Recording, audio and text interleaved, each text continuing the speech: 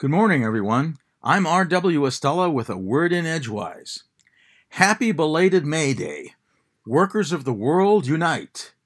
Today is the 2nd of May, the 122nd day of 2022, leaving us 243 days on our journey to 2023. Today in 1429, 17-year-old Joan of Arc had entered the besieged city of Orleans, had paused to pray in the Orleans Cathedral, and had then led her troops to defeat the British, accomplishing a major victory for the French during the 100 Years' War. Today in 1949, Arthur Miller won the Pulitzer Prize for Death of a Salesman. Today in 1955, Tennessee Williams won the Pulitzer Prize for Cat on a Hot Tin Roof. Today in 2011, Al-Qaeda founder Osama bin Laden was killed by U.S. Navy SEALs in Abbottabad, Pakistan. Heavenward in the southeastern sky just before dawn over the weekend, the giant planet Jupiter approached the brilliantly bright planet Venus so closely that the two almost appeared to merge. In the upper right-hand reaches of the same sky at the same time, Mars and Saturn have been keeping close company. And this Thursday and Friday in the early morning hours look to the same southeasterly quadrant of sky for Eta Aquarid meteor showers, radiating from the constellation Aquarius at the rate of 20 to 30 shooting stars per hour. On other fronts, notable this past week has been Vice President of the United States and Governor of Maine both testing positive for COVID. This, of course, happening while concentrations of COVID in wastewater samples are approaching levels similar to those seen in February. Similarly, hospitalizations for COVID in Maine are again increasing after a reduction in March that led to relaxing various restrictions, such as masking. How smart do we have to be to figure this out? When we relax our vigilance, rates of COVID rise. Sounds simple enough, but overall, why are we collectively so bad at handling this pandemic? Could it be that we keep behaving as if virtually everything else in the world is more important to us than this virus? Now, in addition to the BA.2 variant of the Omicron strain that emerged earlier this year, BA.2.12 and BA.2.12.1 have also joined the contagion party and are deemed the most communicable yet. For indeed, the count of COVID continues.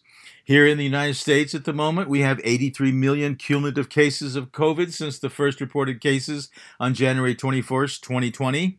Dividing that number by the total cases worldwide of about 513 million, we find that we in the U.S. now have roughly 16% of the world's cases of COVID, while we are only 4% of the world's population. Granted, 16% is an improvement over the 17% of last month and the 20% of the world's cases we had in the U.S. during February. Elsewhere, in a somewhat distant second place to the U.S. stats, India has 44 million cases. In third place globally is Brazil with 31 million cases. Fourth place this past week again goes to France, owing to its significant recent spike in cases, so that its total since the beginning of the pandemic is now 29 million. In a relatively close fifth place is Germany with 25 million cases. Right behind with 23 million cases. In sixth place is the UK, and seventh place goes to Russia with 19 million cases cumulatively since the beginning of the pandemic about 28 months ago.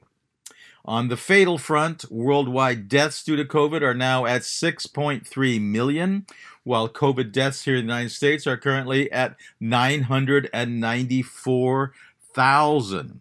Up at least 2,000 since last week. Not a huge number for some folks, only an average of 285 of our citizens dying per day from the virus. Not a big number unless someone close to you has succumbed to COVID. In other words, assuming a steady state of increase as evidenced thus far, by this time next month, the United States will be at 1 million deaths due to COVID and continue to be the world leader in that horrific toll. On the bright side of this statistical teeter-totter, though we in the United States remain way out front, leading the world in COVID deaths, our weekly totals here in the U.S. have decreased by more than 30% since February. Worldwide, more than 11.4 billion doses of vaccine have been administered. Today in 1903 in New Haven, Connecticut, sedate corporate lawyer Benjamin Ives Spock and his strict disciplinary wife, Mildred, welcomed their new son, Benjamin, into the world. Biographer Ed Morrow tells us Mildred needed little provocation to wallop her children whenever she felt such a gesture was warranted, and to toughen them up, she had them sleep, both summer and winter, in an unheated tent on the roof of the family home. Son Benjamin would later describe his mother as, quote, a very moralistic, opinionated, domineering person. As soon as the child got past the age of 1 and started showing an inclination toward independence, she would move in to squelch it. That happened to every child in my family. I am sure that as I searched into psychiatry and psychoanalysis, I was motivated by the feeling that there must be pleasanter ways to bring up babies than the way I had been brought up, close quote.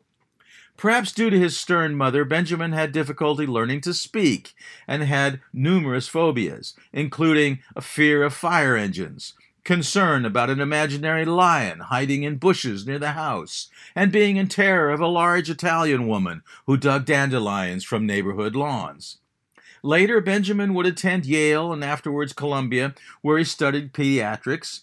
Establishing a practice and becoming more and more confident of his ideas regarding child rearing would eventually inspire Benjamin Spock in 1946 to write The Common Sense Book of Baby and Child Care, which became a best-selling manual for the parents of the baby boom generation. Those of us whose parents followed Benjamin's advisories became known as Spock babies. So when I met Benjamin's sister Marjorie Spock while working on her home in Sullivan, Maine in 1989, I had many questions which would lead to wonderfully enlightening conversations about her brother and his gospel. Today is also the birthday in 1660 of Italian Baroque composer Alessandro Scarlatti. In 1797 of Canadian geologist and inventor of kerosene, Abraham Gessner. In 1885 of American gossip columnist Hedda Hopper. In 1892 of World War I fighter ace, the Red Baron Manfred von Richthofen. In 1894 of American silent film actress Norma Talmadge. In 1901 of singer and actor Bing Crosby. In 1945 of Nicaraguan model Bianca Jagger. In 1946 of American pop singer Leslie Gore.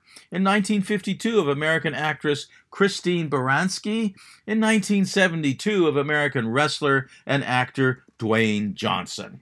From Orono, Maine, I'm R.W. Estella with a word in Edgewise. Here's to the 7th week of spring.